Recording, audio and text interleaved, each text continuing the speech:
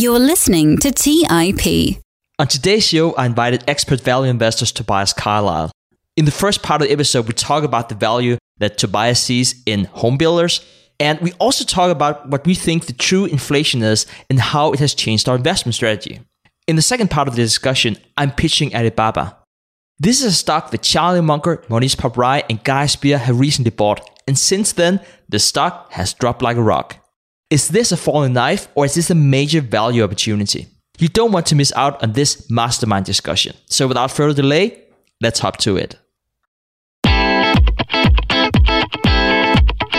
You are listening to The Investors Podcast, where we study the financial markets and read the books that influence self-made billionaires the most.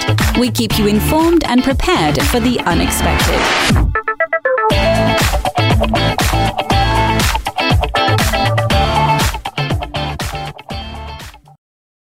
Welcome to The Investors Podcast. I'm your host, Stig Brodersen, and I am sort of here for the mastermind meeting, if I can call it like that. So Preston isn't here because Preston is doing all his thing with Bitcoin, so he hasn't been a part of the group here for the past, I think, 2 times now. Hari had a last-minute family emergency, and so if you can call Toby and me the mastermind group, what do you think, Toby? Can we call the mastermind group meeting just you and I? I think we should call it the mastermind group, but we should just point out it's just the two of us. Right. But we're still doing the same format. Like we both had a pick prepared, something we want to talk about. And then perhaps we had something afterwards. We had a chance now, have time to chat about. Now without Preston, Hari taking up all the talking. So finally. Right. Finally. Yes, we waited since 2015 to have this conversation, Toby. I think you always been good starting out, the rest of us being too nervous to get started. So I know you want to talk about home builders, so I want to throw it over to you. Most folks will know that in the States, there was a home building boom through the first decade of the millennium, and that then resulted in a monster bust.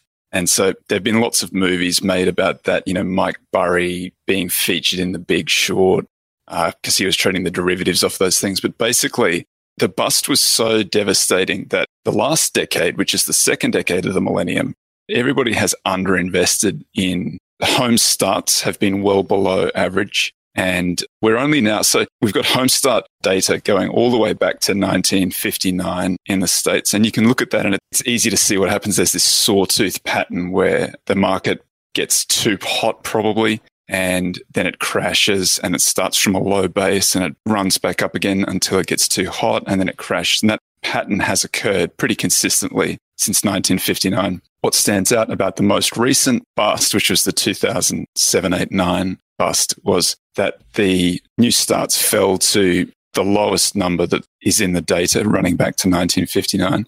And then the starts have run up at this much lower rate than they have in previous booms. So this boom has been going on for a little while, but it's still really only back to about the long run average. So the June data that we have is about 1,643. I think that's 1,000 starts. So I've been invested in the Acquirers Fund, which the ticker is ZIG. We've got exposure to a number of home builders, Pulte, DHI, which is DR Horton, and MTH, which is Meritage. I'm just going to talk today about Pulte for a variety of reasons. I think that it's the best of the three on some measures. The other two very good opportunities as well. I sort of think this is an industry that's got a secular tailwind behind it for the foreseeable 5 or 10 years. And if you're in the better, safer names, I think you're going to do pretty well. So my pick is Pulte and the ticker is PHM. Pulte it's about a $14 billion market cap as of today. It's de minimis net debt. They've got some debt, but they've got some cash balancing that debt against that. The company itself has been around for about 70 years. And it's got this nice geographic diversification, and it's got a nice price point in the homes that it builds. So half of its homes it builds for less than $400,000, or half the homes that it builds sell for less than $400,000. 75% of the homes sell for less than $500,000, which is around the median, a little bit north of the median in the States. So they're selling to a very broad market of people. Last year, they did about $12 billion in revenues. And if you look back over the last sort of since the 2009 low, they've grown very consistently through that entire period. They've got a very solid balance sheet. And so the things that I really like about it, that very safe balance sheet, I think it's got one of the best balance sheets in the industry. And it's also got these great gross margins. They make a lot of money and they keep a lot of money from each home that they build. So they've got the lowest debt to capital ratio in the industry. So just for those reasons, I think it's the safest bet. I think it's one of the better builders out there. They know what they're doing. They're making lots of money. They've got this great geographic diversification. And I think that the industry tailwinds mean that you can almost pick whichever one you want, but I just pick the better, safer ones. I think that it'll do pretty well. For all of that, it's trading on a PE of 9 or below, depending on where you look. Acquirer's multiple, which is my preferred measure, around 7. So I think it's a reasonable bet. It's got a little dividend yield of about 1%. They're reinvesting in land and so on. So it's a business that I think will continue to grow, particularly if they get these secular tailwinds. So we've underinvested in housing for a decade. It looks like now that's starting to kick off as millennials transition into wanting suburban houses and they start having kids. We're short quite a few homes and we're going to have to build those over the next 5 or 10 years. So for me, I think the industry is likely to do well. I think this is one of the safer, better options in the industry, along with Meritage and D.R. Horton. And so I think that it's suffered from that. So they have had this overhang. There's a record of people getting hurt in the equity. So I think that's part of it. I think the other part of it is just, the market has been a tech software as a service, high growth market for the last decade. So anything that is like this, that's, reasonably capital intensive has suffered as a result. For those two reasons, I think that it's been overlooked. But for some other reasons, I think it's sort of at this inflection point where it still looks reasonably valued. Even though you can have a look at the last decade, it's done on a stock price basis. Like since 2011, I think it ran from $3 to about $53, $52 today. So it's done pretty well over that decade, even though there hasn't been the sort of supply, there haven't been the sales of these houses that you might expect given the underlying demographics. So I think it's just one of those times where you can't necessarily see it in the historical data. You just have to understand the underlying demand growth and the supply picture, the current supply picture, and what that means for the next 5 or 10 years is that there's going to have to be a lot of supply. There are a number of companies that are going to be beneficiaries of this. Pulte, I think, is one of them. And my bias is always towards the safer, better companies. There are lots of different ways to play. You could play the marginal, the more expensive ones, that tail, the end of the whip will sort of crack a little bit harder. But I just think that this is the safer, surer option. Pulte, any of those sort of three, but Pulte being my preferred one. So whenever I look at the numbers, I can't help but think whether or not this is at the top of the cycle. And in all fairness, this is your pick, and I'm sure I look at the top line and see how it's grown. Also keep in mind that we have this huge bust. I can see that, the gross margins are, slowly creeping up. It looks really, really nice. They're starting to pay out this dividend. It's a small dividend, call it 1% or so, but, that's trending upwards too. Strong balance sheet, all the things you want to see. And then you're seeing at, the TTM or the trailing 12 month, you have $6.18. It might look like it's slightly more here whenever you do the next financial year. And then you're like, I wonder what the stock is trading at. It should probably be trading at, I don't know, $100 or something like that. Probably north of $100. And today, here, 17th of August, it's trading at 54. The market just opened. And you're like, huh. And so sometimes whenever I've seen things like that, and I can tell that from bitter experience, sometimes I've seen numbers like this and perfect as I am with timing, everybody else, it looks like knows that this is a cyclical stock, and sometimes it looks really cheap, the airlines or whatnot, and then you see that bust, and then you sort of like see that turn around. So I'm trying here to show, so for those of you who are not following this on YouTube, it doesn't really make any sense whenever I'm like drawing things in the air, but I was trying to like draw the boom and bust here. So how does the cyclicality then play into your thesis here, Toby? Certainly is cyclical. There's no question about that. The driver of the cycle is home starts.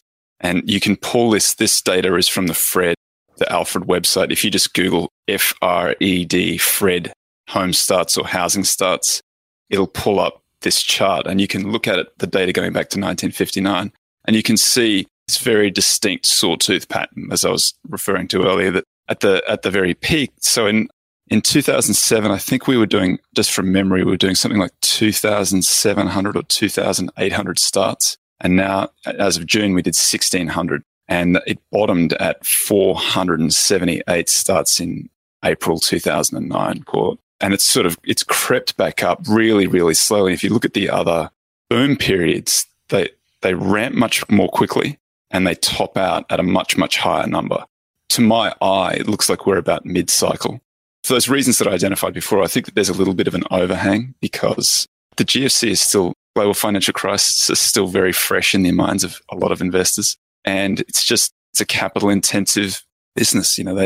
It's not software as a service. It's not as great a business as that. It's not a spectacular business like that, but it is entering into the second half of its cycle where it will become much more profitable and it's going to look like a much better stock over the next few years. And I just think you're in this sort of little period now where you can get it at a reasonable valuation before it really does start to run. And then you've probably got 5 or 10 years to sort of enjoy that. I still think these are very good businesses. I don't think you necessarily need to buy and sell them. I'm just saying at this point, it's pretty good risk reward. One thing, and you know me, Toby, I always like to play devil's advocate. Even whenever you bring these awesome picks to the group, you're like, why are you so negative? But we always wanted to figure out the negative before we make that major investment. But how about inflation? Does that play into your thesis in any kind of way? I would imagine that it's a relatively capital intensive, being a home builder company, having your profits saved up in old dollars, having to pay in new dollars. Could you talk to me about the cash flow, the inflation? Do you even see inflation being an issue? The sensitivities for home builders are interest rates. So as interest rates go up, home prices have to come down because people can't borrow as much to pay for the homes. But that's why it's important that this has two important qualities to it. One is that it's got the geographic diversification. So it's not concentrated in any particular market that might be hot or, might miss out completely on what's happening. And the price points are material to it. Under $400,000 for a little bit over half of their homes and under $500,000 for 75% of their homes. They're in that part of the market where there is a great deal of demand. And if you work out the interest rate impact on those homes, interest rates going up a few percent, maybe running back to the long run average, it adds $50 to $75 a month in terms of cost of owning the house. So I think that millennials, I've gone through this experience over the last 5 years where 1 kid, you can live in an apartment, 2 kids, you can't really live in an apartment, and 3 kids, you have to have a house. I'm not saying nobody's rushing out there to get to have 3 kids. That's a lot of kids, but 2 kids is probably need a house. And I think millennials are going through that process now where you discover that you can't stay in an apartment. You need to move out into the burbs. You need a backyard. And I think that demographic shift as they start buying houses, and that, by the way, that has an impact on a lot of other industries too. That will show up in furniture and it will show up in places that supply stuff for the home, like Williams-Sonoma and those kind of businesses, which is another interesting one that I like too. I remember, back in the good old day here 2 or 3 mastermind groups ago, and we were 4 people, and we were still recording, but we took that out afterwards. You and Preston were going head to head in terms of inflation, and at the time, Preston was saying, he looks very much at the money supply, and you're like, yeah, I don't think inflation is that high. I think in relation to your pick, it's really important to understand since it's so interest rate sensitive. And so we can probably just lead out by saying, if you have a high inflation, then generally you would like to increase rates if you're the Fed, because you want to put a damper on inflation. And so that would have detrimental effect on a company like DSM. So the 10-year at the moment is about 1.3%, which is a historically quite a low yield. Long run average is about 6%. Recently, though, that is a reasonably high yield. Over the last 12 months, it got down. I think it got under 60 bips, which is 0.6% through the middle of the 2020 drawdown. So it's run up quite a bit, and that has coincided with value stocks doing much better. So this is why I watch it so closely, because value will do better as inflation kicks up a little bit, because the underlying cash flows become much more valuable as inflation kicks up. Now, you look at inflation estimates. So where the last print that I saw was 5.4%. You contrast that with 1.3% on the 10-year, that means that the real yield is negative 4.1%. It's very hard for bondholders. Bondholders are losing 4.1%, a year. If nothing changes, they go on to lose 4.1% a year, which is chewing up a lot of capital year on year. You cannot sustain that for very long. So one of two things has to happen. Either that inflation print is completely wrong and it's all transitory and it's as a result of a low base in 2020. It's going to look much different when everything calms down and the supply all goes back to normal. Because we also had that quarantine, the shutdown, everything stopped and got rebooted, and it's had this crazy prices in lumber, which is an input into housing, has gone absolutely bananas. It ran up and then it's run back down again. A lot of commodities look the same, or rates go up. Very hard for rates to go up because the federal government here is carrying a lot of debt. So there's a point at which interest rates start impacting the government's ability to make its payments. So I don't think the Fed's going to be like the Japanese central bank. They're not going to let the rates run up, but it may mean that we have this very high rate of inflation and interest rates pinned low. So I have no idea. That's a scary kind of thought. That's like a 70s stagflation style environment, which I think is that there's a reasonable chance that we are in that or going into that. Let's take a quick break and hear from today's sponsors. Today's episode is sponsored by Range Rover Sport. Range Rover leads by example with their dynamic design that rises to the occasion. It's got powerful on-road performance and commanding all-terrain capabilities, coupled with signature Range Rover refinement. The third-generation Range Rover Sport is the most desirable, advanced, and dynamically capable one yet, redefining sporting luxury. It's got advanced cabin technologies such as active noise cancellation and cabin air purification, offering next-level comfort and refinement. The purposeful cockpit-like driving position sets the tone for a focused interior that promotes exhilarating driver engagement. Award-winning Pivi Pro infotainment is at the heart of the experience and provides intuitive control of the vehicle systems. You can enjoy a dynamic drive and total comfort with optional 22-way adjustable, heated and ventilated electric memory front seats with massage function. Design your Range Rover Sport at LandRoverUSA.com. That's LandRoverUSA.com. Have you ever wondered if there's an AI tool like ChatGPT specifically built for the stock market? A tool that not only aids you in your research and analysis process, but also allows for dynamic discussions? Today, I want to share such a tool with you called Meka. Meka is the AI-powered stock research assistant now enhanced with real-time stock data. Meka does a lot of the heavy lifting of sifting through financial statements and company data and delivers it to you nearly instantaneously, and the best part is that it's 100% free. Try it out today and ask Meka questions like, what is the financial health of Microsoft? How much cash does Copart hold on its balance sheet? What is the return on invested capital of Adobe, or millions of other prompts? Check it out today for free at Meka.com. That's MEYKA.com. The Holy Grail of Investing, the new book by Tony Robbins and co-written by investing legend Christopher Zook, reveals the secrets of alternative investments like private equity, venture capital, energy, real estate, sports franchises, and more. It features exclusive insights from investing titans who collectively manage more than $500 billion, including Robert F. Smith, Vinod Khosla, Michael B. Kim, and many others. In the Holy Grail of Investing, you'll discover how to take advantage of the trillions flowing into private equity by becoming an owner of firms that actually manage the assets and share in the revenue they generate, how to take advantage of the 2 to 3 times higher returns of private credit as an alternative or complement to bonds, how to invest in the energy evolution and ride the wave of trillions in global investments, how investments in private real estate can work as an inflationary hedge and source of tax-efficient income, and how many of the world's greatest investors thrive in both good times and bad. The Holy Grail of Investing by Tony Robbins is available now wherever books are sold. All right, back to the show. So whenever you say inflation is understated, we had this, just recently, I had this interview with Colin Rhodes, our masterclass in inflation, and we talked a lot about like how he defined it. We had multiple really smart people, including Colin Rhodes, on the podcast to talk about how they look at inflation, how they define it. And it's very different. Most people agree that it's not CPI, it's not what comes out, but you would have people who are saying, M2, or like it will be all over the place. I'm curious to hear, like, what are your thoughts on that, Toby? What is the inflation number? Not necessarily a specific number. If you can say 2.23, that's fine. But like, how do you look at that? The CPI is the Consumer Price Index, is one measure of inflation, but it is not inflation itself. So that's the way I think about it. So the CPI is this chained basket of prices where they look at from period to period and compare to the last period and look at the change in the price of the goods in that basket to give you a sense of what inflation might be. And it's geographic. I think they drill down to the city level, at least the state level.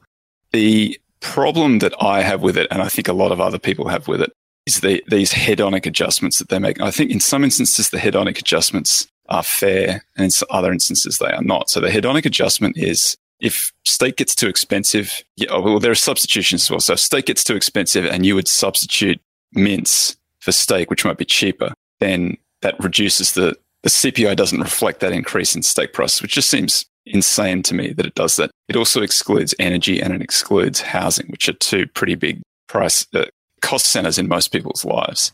And then they make these hedonic adjustments. So televisions have got, better resolutions and bigger, and televisions that were extraordinarily, $20,000 televisions 20 years ago, you probably just about get them for like $100 now. And a really good big TV might be a few $1,000s. So that the CPI has to adjust for that somehow. Computers get more expensive, cars get better, TVs get better. And so they make these hedonic adjustments for those things. Whether all of that is warranted or not, I think it muddies the picture a little bit, makes it a little, I don't know why the Fed gets the benefit of the technological advances that folks make to pin down the CPI. The CPI is an imperfect measure of it. And it seems to always sort of slightly understate the true rate of inflation. And the reason is that there are a lot of government prices that are chained to CPI. And so they want to reduce their payouts for various of these things. And so keeping a low CPI, understating CPI is to their advantage. And so that's why CPI tends to be understated. So I don't think CPI is a true reflection of inflation. There are other competing services out there like Shadow Stats, which uses the 1970s definition of inflation, and they've always got it running at 10% plus. There was this MIT billion price project, I think it was.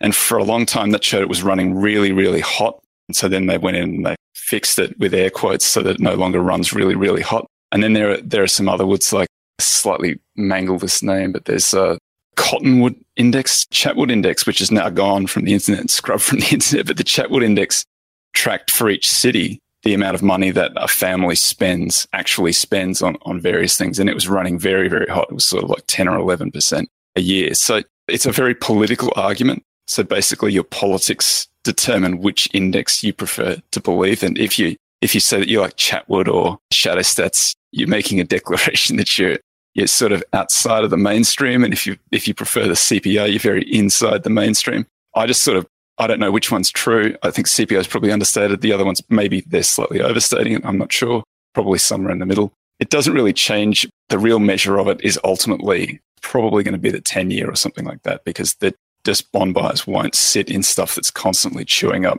their capital. So I think that you probably see the 10-year has to run up a little bit through here. And I think fair value for it's probably 1.5% now, probably look more like 2% at the end of the year. And if it does that, that's going to be interesting to see the impact on some of the tech stocks. It's always a lost cause to talk about what the Fed's going to do and where do we see the interest rate going. There's so much at play here. We talked about entitlements and why the government wants to peg the inflation low.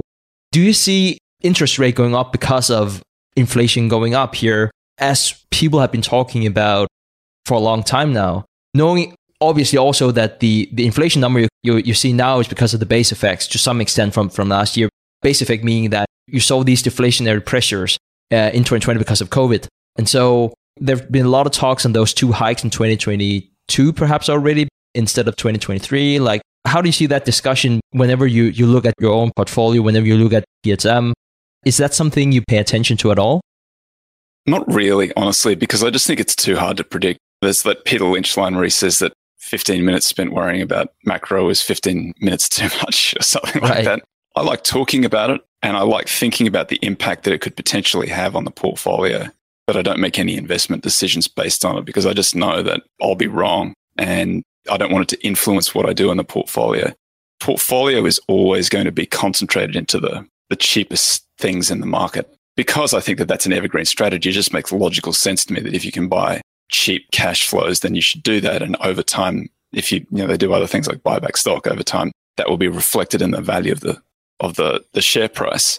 There will be better times for that strategy and worse times for that strategy. And it turns out that when the market is very bullish, when there's a lot of capital around, that strategy doesn't do very well because the constraints that I impose on it, which is that they don't raise a lot of external money. They're sort of internally funded for the most part, buying back stock, and they tend to be more mature companies. They're not at that very fast rate of growth. They're still very good companies, I think, very good businesses, but they're at that slower rate of growth. And so they're less attractive to people who are actively searching for growth. And, I've written some books about, it's a little counterintuitive that if you really want portfolio growth, place to find it is not necessarily in revenue growth.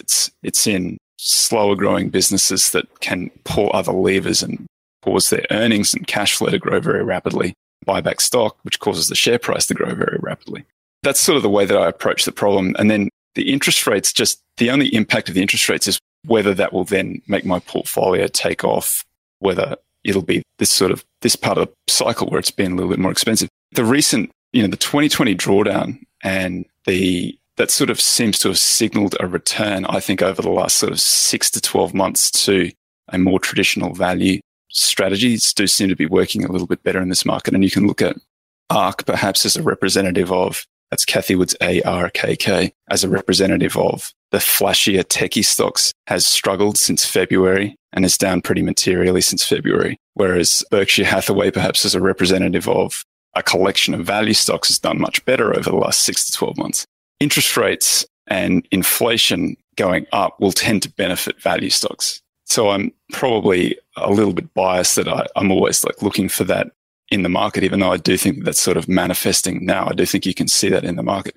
I'm just sort of one person. What do you think? Do you see inflation? Is it understated? Yeah, well, it depends on which number we are looking at. I think you're right. It's probably higher than those, 5.4 that came out last month. And is it which is a high print? It is. Is it one-to-one with the money supply? And with a lot of people, especially in the Bitcoin space, they're talking about, you're chasing the same goods and you're pulling that lever. And I don't know if that's necessarily the case. I can easily see why you would make that argument because it does sound intuitive. I think it's also important to understand that it's at interest rate 0. And so you have to pull all the levers. And so it's a derivative of that number. So there's a lot of money effect put out into the system whenever you lower the interest rate, which might just look different from an M2 perspective compared to all the quantitative easing that you're now seeing. And so you see these crazy numbers and you're talking about, that should mean X, Y, Z for the asset prices. So I don't necessarily see that as the case, but I do want to say that inflation has had an impact on how I invest. I don't know if it's just a natural progression of getting more experience with investing, but I would say that probably in 2017, 18, I sort of started to think differently about holding my cash position. Before then, I've learned from Warren Buffett, just like I guess most people listen to this podcast, and him and especially Charlie Munger, they talked about having cash lying around and always be ready to pull the trigger on something that's really cheap. And I did that. I did that for many years, and of course, lost something in opportunity cost. I also hit a few home runs, so it wasn't all bad. But whenever the market just rallied and you're 30% in cash or whatnot, everything else equal, that's just not beneficial for you.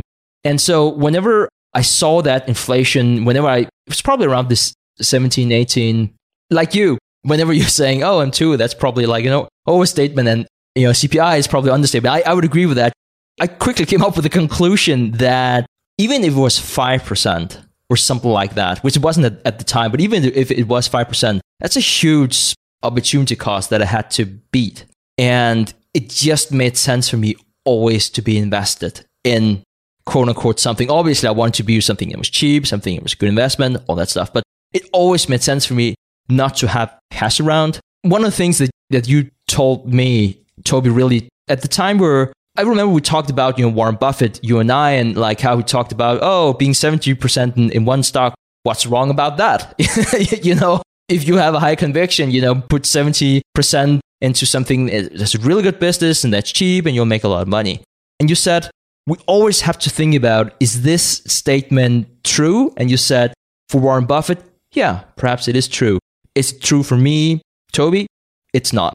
I might paraphrase, so please tell me if I'm like putting words. No, that's right. So I thought a lot about that, and I was like, yeah, Buffett is right and Toby is right, and I don't in any way think that I'm as good as an investor as you, and I'm sure not as good an investor as Buffett. So I was like, yeah, I probably should be 70% in anything, which it wasn't at the time, but it really made me think and become really humble about not understanding macro to the extent that I wanted to. And I would also say not understanding micro to putting something like 70% into one pick. At that time, as with, I guess, many other investors, I had some hits, I had some misses, and it was just one of those where I pivoted to this.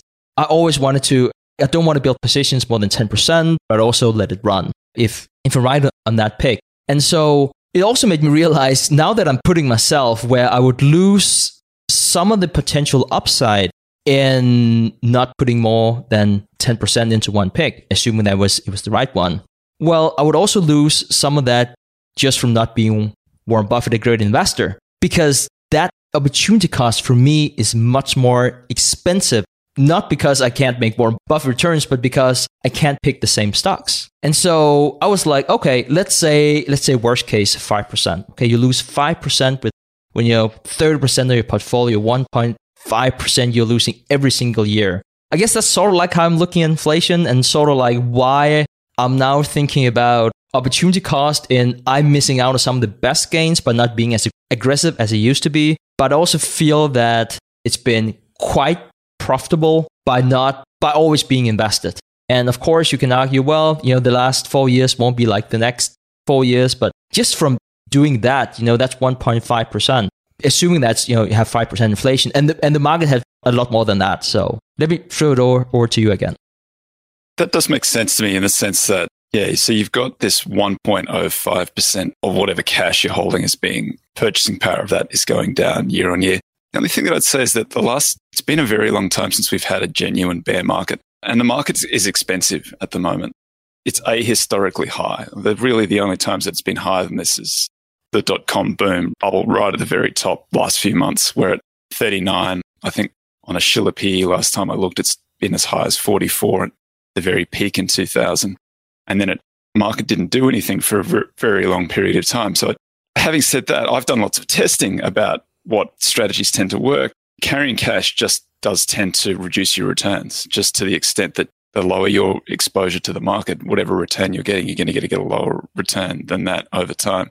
And you're assuming that you can deploy it all when the market goes down. You have, it's scary when the market goes down like that you'll have the presence of mind and the fortitude to get fully invested. I just know myself that I don't have that. And so I have a different approach to money management, to holding money, waiting for those sort of times. I run a short book as well as a long book, and I carry some cash.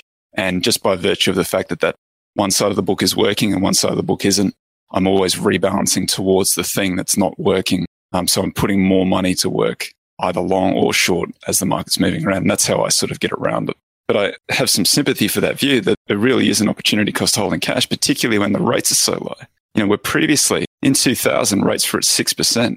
If you didn't want to participate in the market at a 44 times Schiller K, which the inverse of that is about 2%, you don't want to get a 2% yield. You can go and get 6% in the 10-year. And that's something that tends to rally if there's a crash. So you were paid to wait, and you had this tail risk protection holding that. Now that's a different story. You got 1.3%, which is below the rate of inflation. So you're compelled to be exposed to equities in that market. That's the explicit policy of the Fed, is to induce risk taking by investors, which is why we have a stock market where it's at and we have interest rates where they are. You can't get enough return from the safe stuff, and you're forced into the market. And so that creates, I think, this sort of crazy behavior in the market where, we've got these tokens and the NFTs and those sort of things. I don't know that the use case for those has been fully proven out. There may be one eventually. I just, as where it stands now, I don't want to go and put my money into those things when I can find a company that produces goods and makes a profit, generates free cash flow,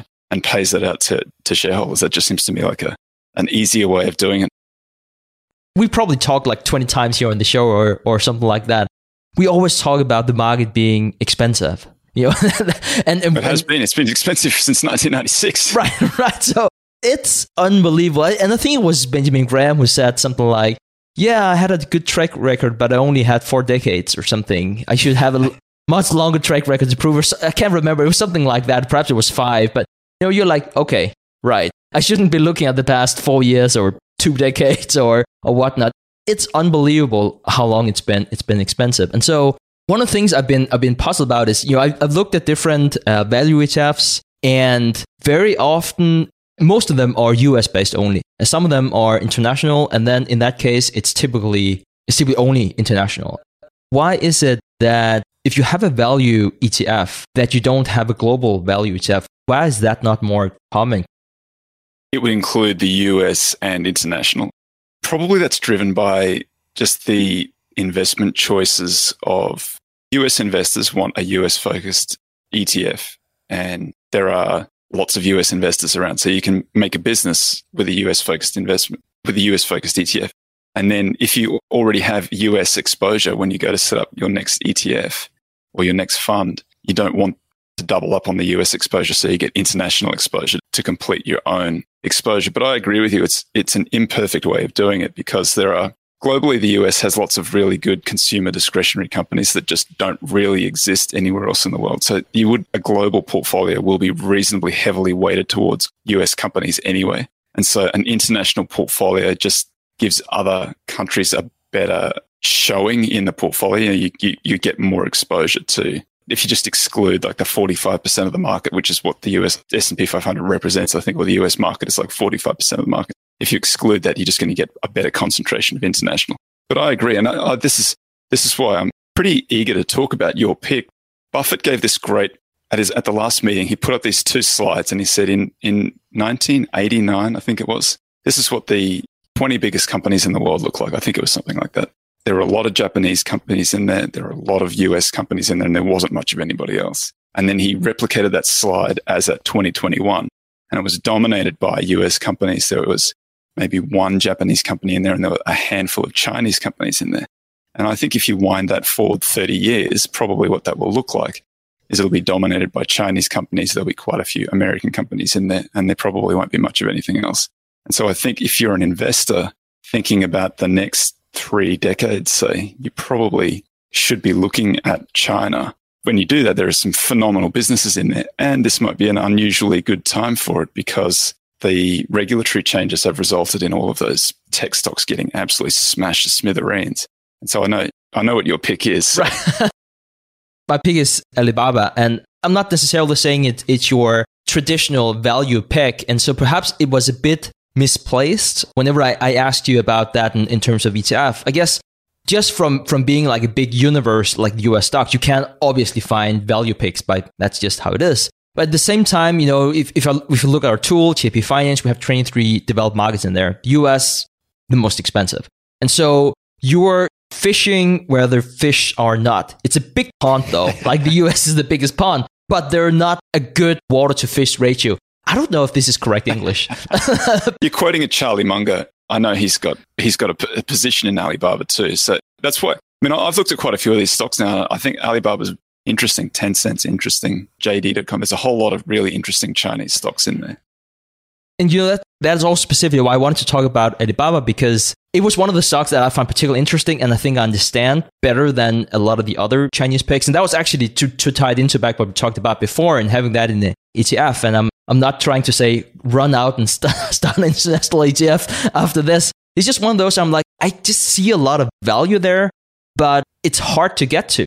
Just never mind that I live in Europe and it has to be specifically certified here in Europe, so it's even harder here. But like even in the States, that's like the ETF, yeah, right, the Chinese/Indian value ETF for all of us who can see the value there, but can't access them and don't feel too comfortable about going into this huge, but to us weird-looking Chinese or Indian company. And so, anyways, I wanted to talk about Alibaba today. I actually already pitched that back in Q1 2019. And at the time, Alibaba was trading around 170, I want to say. It's almost back to that today, actually. And these are one of the few lucky breaks I have here in my life. I sold it earlier this year, and it was... Did you sell it pre-Munger? Yes. Or post-Munger going into it? Pre-Munger. And so it doesn't make me feel good whenever I sell something that Munger buys, except in this very specific case where it seemed to be fantastic. So I decided to liquidate my entire position. It was sort of like a few reasons. One of them was my wife and I were moving, bought a new place, so I needed to have some funds. And the other one was that I wanted to just liquidate the entire portfolio because at the time I felt like Berkshire was probably undervalued by 30 or 40%. And so it was just one of those where I'm like, yeah, Alibaba trading at 250, 300, whatnot. It actually didn't seem overvalued to me, but it just seemed like, yeah, it might be fairly valued. Definitely didn't feel like it was like undervalued at that point. So knowing that we have to raise funds, tax stuff, Berkshire being just slightly more attractive, I just liquidated it. And again, talk about more luck than skill, because not only has Berkshire gone up, that's actually not what I've been most excited about, but Alibaba just blew up. And, it wasn't because Xi Jinping called me and said, I'm going to crack down on Chinese tech. It wasn't anything like that, but it has just plummeted, right? I think it's like, 175 or something right now. The market just opened. And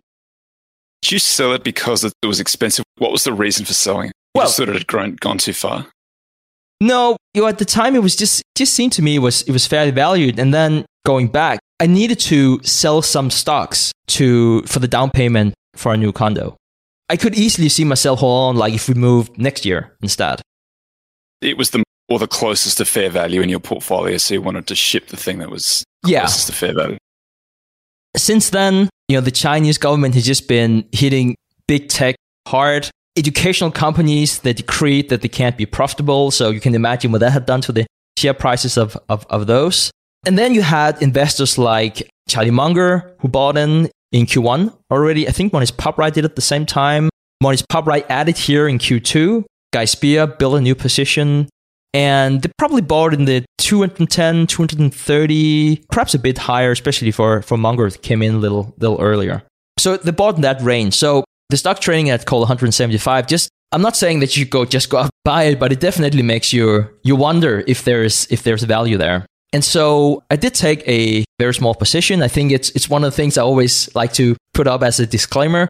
I was thinking actually at the time, it was like lower than 200. And I was like, yeah, why don't I just buy a few shares? So I have this thing where I buy very little stock in a company. It's less than 1%.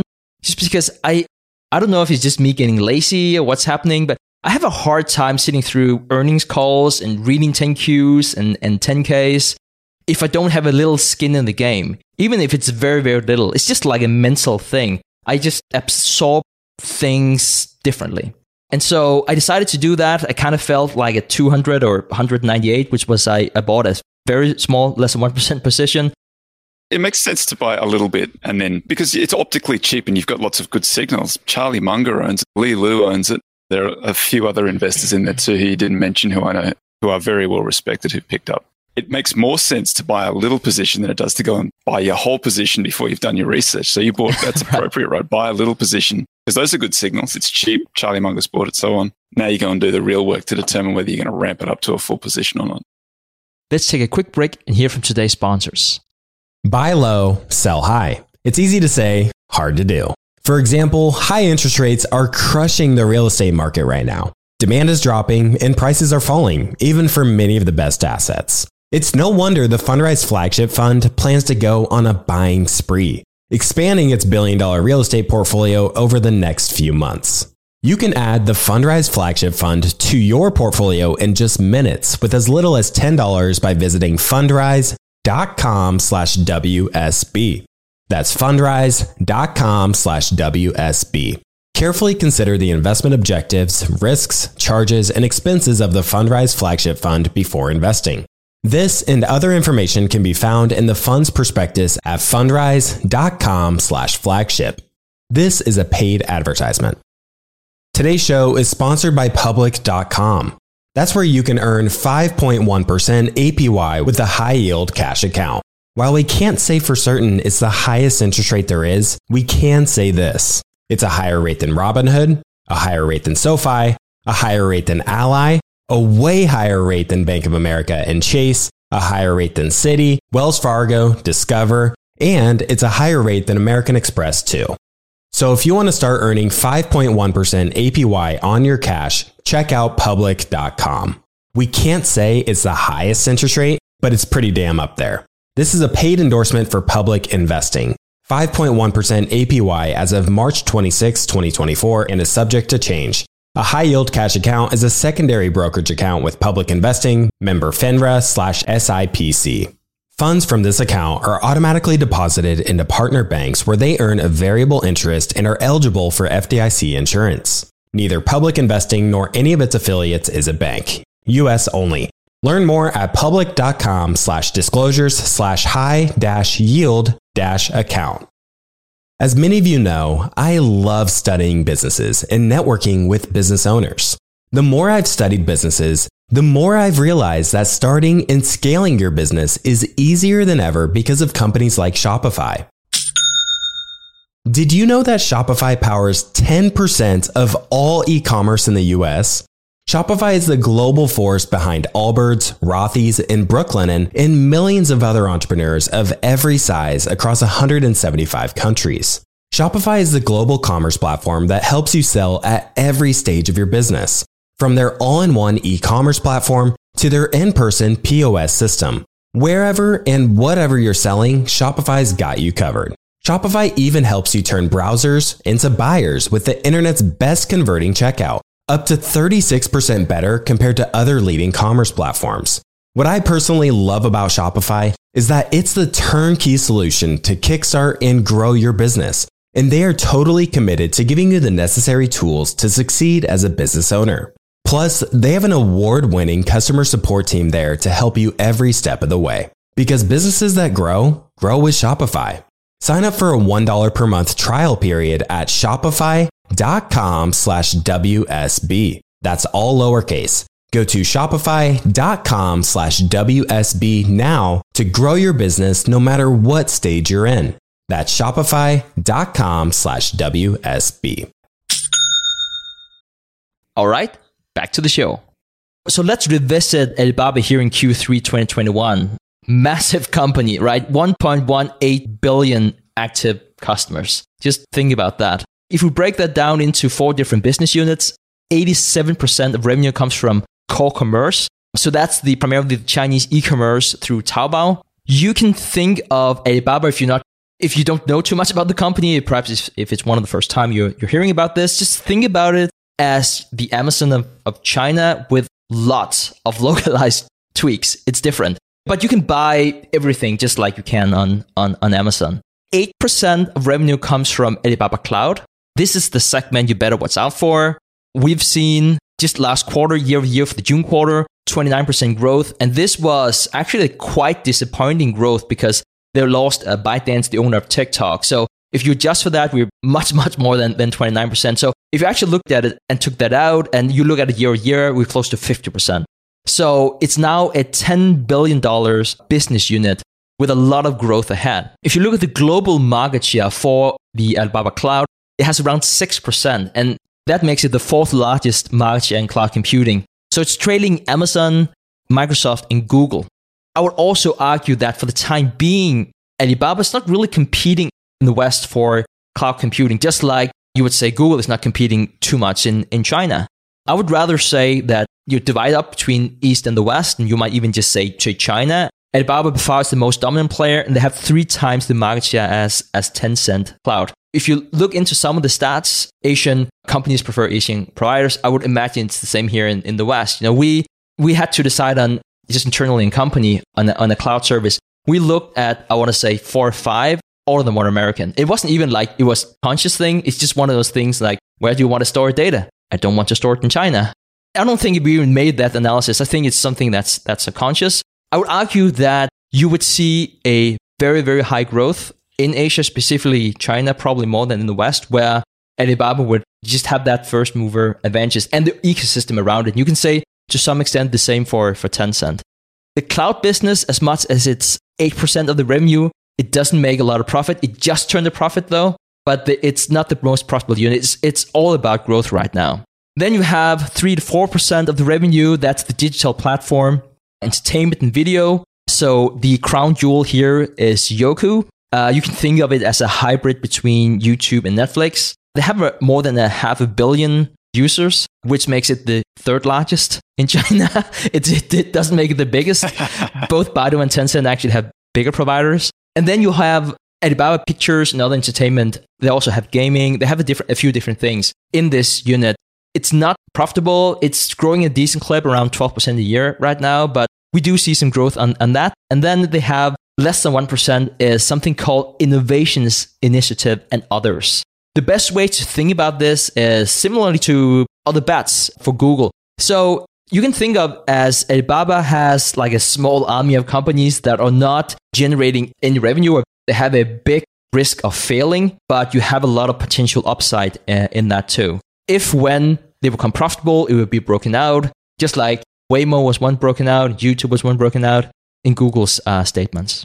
The way that Alibaba operates is that they generally take large or controlling stakes in acquisitions, and they do not consider themselves an investment company. So this is different than Tencent. They have a very mindset of investing in a bunch of different businesses, and then they're an investor. They made a significant investment in Pinduoduo, Tencent here I'm talking about, and they use their ecosystem. It's a way of growing too, but they're investors. And yes, they are on the board, but they're not operating the company. Alibaba has a different mindset. If you look at the valuation, and then we can perhaps afterward go back and have a conversation about everything that's going on with the regulation, which is just a big mess right now. If you look at the valuation, what is Alibaba worth? And it's a tough question. I can come up with a range between $250 and $350, perhaps. This is for a stock that's trading at called $175, but it's hard. And you can argue for an even wider range. It's trading at 20 times free cash flow. Is that cheap for a company that's been growing earnings per share on average for the past 3 years of 30%? Yeah, it's pretty cheap, right? And it's not 30% in total, it's 30% annually. You have a company here with revenue over the trailing 12 months that is 40%, and over the past 5 years, it's averaging 47%.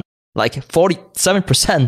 You can argue that in a world where the interest rate is 0, this is and it's a company, we go back to the discussion about inflation, by nature, it has a inflation protection. Like that's in the nature of the business, meaning you don't have all those capital expenditures, you don't have to lay the tracks for your railroad or whatnot. Let's flip it. Let's say you have a company that's trading at 20 times free cash flow. You have an unpredictable and totalitarian government. Is that cheap? No, it's actually quite expensive whenever you have like a big unknown like the Chinese government. It's hard. What I would suggest that people do is, I guess, as with all stocks, come up with different scenarios, assign percentages to that, and then discount those cash flows back. That was my pick, Toby. I want to throw it over to you for any questions, thoughts on this pick. I really like it. I've got some real questions. The questions are, what is the impact of these regulatory changes on Baba? That's the first question. It's not pretty. If you might remember, Ant Financial, really something everyone talked about in the financial world, which was not fully owned by Alibaba, but Jack Ma was a controlling shareholder, and Alibaba had made a major investment. At the time, I think it was valued of more than $100 billion. And they had an IPO where I think the goal was to raise $37 billion, stuff like that. It was a massive, massive company. And all of a sudden, it just stopped.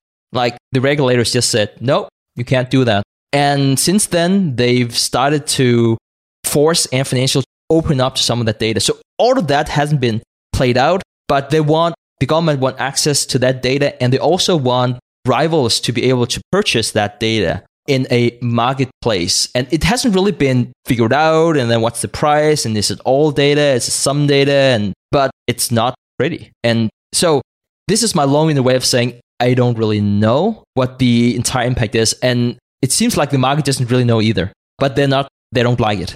I don't think that you won't see like they did with the educational sector where they just said, no, you can't really make a profit anymore. I don't see that happening. Again, I would never have thought they would come out and say, no, these businesses can't make a profit anymore. It is definitely a major risk.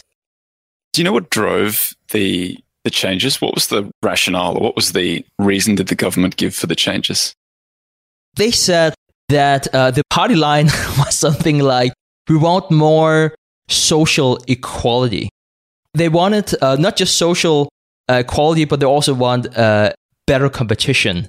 They wanted to curb the market powers. And so this is something generally that people, and whenever I say people, the population likes to hear. Like, just like here in the West, in China, they're also afraid of, companies collecting their data and what they would do about it. But I think it also served a different purpose. If you look at, the country is just so different, right? You have Xi Jinping, the president, who have he changed the legislation in terms of how China is now ruled. And it seems like he's more or less giving himself infinite runway to steer the country in whatever direction he wants to do. I think one of the issues was that he saw potential rivals, and he saw potential rivals that didn't necessarily like the Chinese regime. Jack Ma would be the poster boy for that. He sort of disappeared from the public eye for 4-6 months or so, and he came back a lot more humble. Like, he was quite an open critic, especially for a Chinese prominent person, and he came back speaking very differently about the Chinese government. Not long after that, I think it was only like within 3 or 4 months after that, you have two very prominent people in China that removed themselves from the public. One of them was the founder of Pinduoduo, Huang Huang, but also the founder of ByteDance, who owns TikTok. And so I think it was also a signal that he's in control. I think it's a power play. If you look at the legislative body, like, you have so many wealthy people. But if you look at the 83 wealthiest from NPC and CPPCC, so you can basically look at this as legislative body. They're basically delegates. They have an average wealth of $3.35 billion. And this is like, I wouldn't call them admin workers, because that would probably be like the wrong thing to say. But like, these are the people like on Xi Jinping's side who are running this country. They are determining the laws. In comparison, if you look at the US Congress, and don't feel sorry for the people in the US Congress, if you look at the 83 richest members, they have an average wealth of $56.4 million.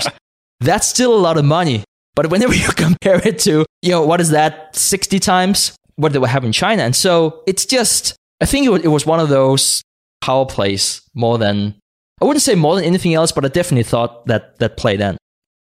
Yeah, so that's sort of, the next question was, what does that mean for the regulatory landscape more generally? So it just means that probably it's a little bit more unpredictable. Is that fair, or that there's potential for more of this? How does it differ from you see in the States? Like, if a company gets too big in the States, so Microsoft had antitrust legislation against it in the early 2000s, or antitrust action against it rather. And, there's sort of rumblings now in the States, and there has been for about 5 years, about the bigger tech companies here that they may have too much market power, or they may be collecting too much data.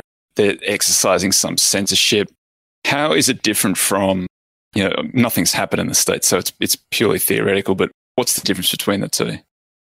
Speed and magnitude, I would say. Let's take Google, for instance. Sued last October 2020 by the DOJ and 11 states for monopolistic abuse. And it's only been for the search business, not for anything else. That will come before 2023. In comparison, if you look at what happened with Alibaba, and not just like stopping Ant Financial like from one day to the next, like their IPO, it took less than 4 months to slap a $2.8 billion fine on the company and open them up to sharing data. And so I guess I see this differently than whenever I read through all my notes here from 2019. I typically, for these mastermind meetings, I typically prepare between like 8 and 12 pages, something like that. Luckily, I don't go through all of them because I think people would be bored. But like, I'm just at the time writing, this is what I'm thinking, this is the outlook. And I remember one of the things I wrote was, thereby Alibaba has a significant advantage to the US because they are allowed to collect data and they can collect more of them, and they will cooperate with the Chinese government, so they would have a leg up because it's a global power play to be the front runner in AI, for instance. And now, I guess I think differently about it. I still think that, obviously the Chinese government will still like collect that data and figure out what to do about it. But I'm not sure that big tech in China have the same advantage as I used to think. I think they have the advantage in the sense that they are allowed to collect more data than in the West. The individual company probably wouldn't have the same moat as I thought they would. Chinese companies aggregate probably still have a moat compared to what's happening in the US. Simply to operate on the Chinese market, you need to give green light to different type of data collection and to different type of IP, which you don't have to do in the States, for instance, if you come as a Chinese company, at least not yet. And so the Chinese government just have, and especially if they now force companies to share them, like they will merge one or two or how many winners who will then figure out what to do with that data. And so collectively, it might be an advantage for the individual company, in this case, Alibaba. I don't necessarily think that the advantage is as big as I used to think. Whenever we look at this as investors and we're like, yeah, we might not care about politics or whatnot, but we're going to where the value is. I sort of like see it as the opposite of other bets. You have this other bets, which for Alibaba would be something like Ding Ding, for instance, which is like a workspace corporation tool. But like you can think of this as what Google have with other bets, with all these DeepMind, all that cool stuff, where you would say it's really difficult to value what all that is worth. They're not generating too much revenue. How profitable will be? They're actually just burning cash, but it probably has some value. It would be weird if it didn't have any value. So you might be willing to pay a bit more for the rest of the company. You would probably need to understand, in Google's case, you would need to understand like the advertising space pretty well, because that's how they make money in terms of search. And I would say to go back to Alibaba, just like I would pay more for the e-commerce and cloud business, because that's clearly going to be profitable and it's easy, especially for the e-commerce business, to figure out what that's worth. I'd probably pay a bit more from that because of other bets. Then I would also say I would pay a little less because of these regulatory pressures. And so it's a bit more art than science. I think that's what the late Runsworth would call an known unknown. We definitely know it's an issue with tech and the installation you're seeing right now that's being taped around it. It's just too hard to tell how bad it would be. When I look back over where it has traded over the last 5 years, this is about as cheap as it has traded over that period of time. I don't think the question is so much, it's optically cheap and you're probably getting the right odds for a bet on it just continuing to do roughly what it has done, or maybe just a little bit worse than that. If it does that, you're going to make out really well in this position. If there are material changes to it, then all bets are off and who knows. But I think it's a good opportunity potentially to grab something that is spectacular, because the upside is huge. If it does go back to doing what it had been doing and you get some of those other bets paying off, the risk reward is good. The risk, if anything, has sort of been priced into it here. And so I think that I like the position. I like a few of these sort of opportunities just for that reason that, where previously they had you had to be right on what the underlying business did because you were paying up for it. Now the valuation is to the other side. You've got this opportunity. Nobody really knows what's going to happen, but at least you're getting the right odds to take the bet. I came up with this, what is it worth? And I said between 250 and 350. And you can really make an argument that range is just not wide enough. But do you dare putting some numbers on how you look at the intrinsic value for Baba? It's too hard. I do think that you can look at it on a ratio basis. It's as cheap as it's been in the last 5 years. It's clearly the underlying business is spectacular because it's got massive returns on equity. It's growing incredibly quickly. They've got lots of other little businesses that aren't even included in that are still burning cash that might be opportunities down the road. All of those things, like the cloud, is very early days still, and that's been a monster business in the States for Google and AWS and for Microsoft as well. So I like the opportunity. The thing that you got to get comfortable with is the regulatory regime. That's true everywhere in the world. This one might be a little bit more arbitrary and a little bit more aggressive, but then, I think regulatory regimes global are pretty arbitrary and pretty aggressive too. Oh boy. Yeah, I definitely agree with that. again, I'm trying to be my own devil's advocate. So not only with my good friend Toby, I actually try to take myself down if I can.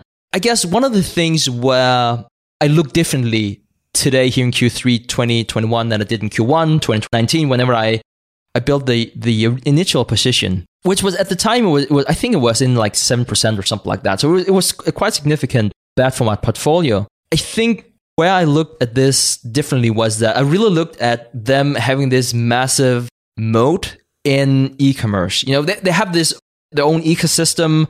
Like you have to go to, it might sound odd that it can be a moat that you have to go to the website and you can't find it anywhere else. So let me just tell you a bit more what I mean by that, because for instance, like Baidu, like called the Google of China, right? So what Alibaba is doing is it actually blocks Baidu's spiders from indexing of both Taobao and Tmall, which is the two primary sites. And so you actually have to go directly into Alibaba to buy. And they have the whole ecosystem around it where you need to enter the ecosystem. And then it's very easy to buy and it's very convenient for you to make any purchase. And that also makes search a lot more valuable. That makes the advertising dollars go up really quickly because it's very efficient for Alibaba. And I saw what Tencent were doing with their ecosystem. And it seemed to me that it made sense there would be like this duopoly. And it would be really, really hard to get into that market. And then Pinduoduo comes in. Like in this year, they're probably going to sell more than JD.com. Not more than Alibaba, which is still a significant first. But like I was surprised how fast that happened. And so I guess one of the concerns I have with this pick, still, I see great value. But one of the concerns I have is just the disruption that I see in Chinese habits and how I've never seen that coming with Pinduoduo. So just one more thing to be cautious about and look out for if you want to invest in this. I can ask you one question, Toby, about this, because this has been it looks like a falling knife. It looks ugly whenever you look at how the price has moved here this year. I read this book by Steven Schwartzman. I think the book was called What It Takes.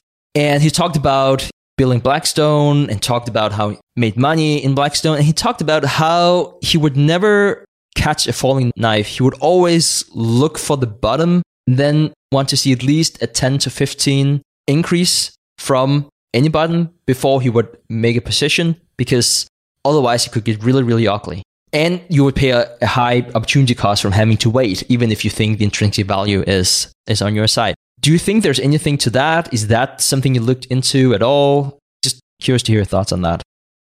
The way that you can deal with it is by, you combine some sort of momentum measure. I don't know that it necessarily changes so you look at, when I say momentum, you just, like you say, it bounced up from some point. It's not still falling.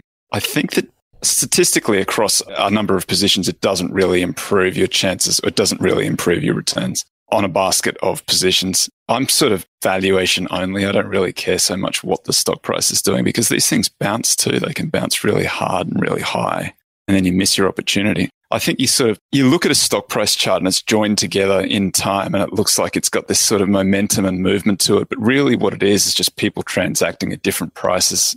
And so you get the opportunity that you have based on the market price where it is and what your assessment of the value is. And then your timeline is long enough. Like if you're thinking in a 3 to 5 year, 10-year timeline, does it really matter whether you get it here or up 30% or down 30%? Probably not. So I think you just take your opportunities where you find them. So you don't worry so much about where you think it's going to be in the future. In the short term, you just buy it here. And then if you're worried about it continuing to fall, don't buy as much as you want. Buy half a position or a third of a position. And then if it bounces 10 or 15%, and that's your signal to buy the whole position. And if it falls another 30%, then you can buy a little bit more and maybe you go to a half position at that point. I think it's kind of impossible to know. You just got to look at the odds that are offered at each stage and make your decision based on that rather than where you think the stock price is going to go. Makes sense. And what does he know, Steven Schwartzman? Just because he built Blackstone. He's a private equity guy too. I mean, right. He probably knows quite a lot, but he's primarily a private equity guy. I don't think that he's doing that when they're buying things privately. They don't go in and say, what price are you going to offer? And they say, well, it's right. $1 billion. And then they go back next time and he says, what price are you going to offer? And they say $500 million. He says, oh my God, it's the price. It's a falling knife. Yeah. I can't buy it here. I'm going to come back and when it's at $600 million or when it's $575 million, then I'm going to buy. That's a 15% bounce. Exactly. Cool. I'll let you go here. Toby. But before I do, I would like to give you an opportunity to tell a bit more about where people can find you, what else you're doing other than being on this podcast. Yeah, I run 2 ETFs. The first one is called the Acquirers Fund. The ticker is ZIG. It's long and short US domestic companies, deep value. And I run a small and micro version of it that's just long only and a little bit more diversified called Deep, DEEP. I also have a podcast called the Acquirers Podcast and a website called acquirersmultiple.com. And I'm on Twitter at Greenbacked. It's a funny spelling, GREENBACKD. And I've written some books.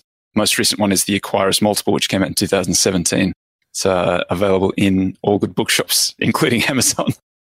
That's amazing. And so for the rest of you out there listening to this, or perhaps you're looking at this on YouTube, make sure to subscribe or follow us on Spotify, Apple Podcasts, whatever you're listening to this. All right, guys, that was all that we had for you for this week of the Investors Podcast. We will be back next week. Thank you for listening to TIP. Make sure to subscribe to Millennial Investing by the Investors Podcast Network and learn how to achieve financial independence. To access our show notes, transcripts, or courses, go to theinvestorspodcast.com. This show is for entertainment purposes only. Before making any decision, consult a professional. This show is copyrighted by the Investors Podcast Network. Written permission must be granted before syndication or rebroadcasting.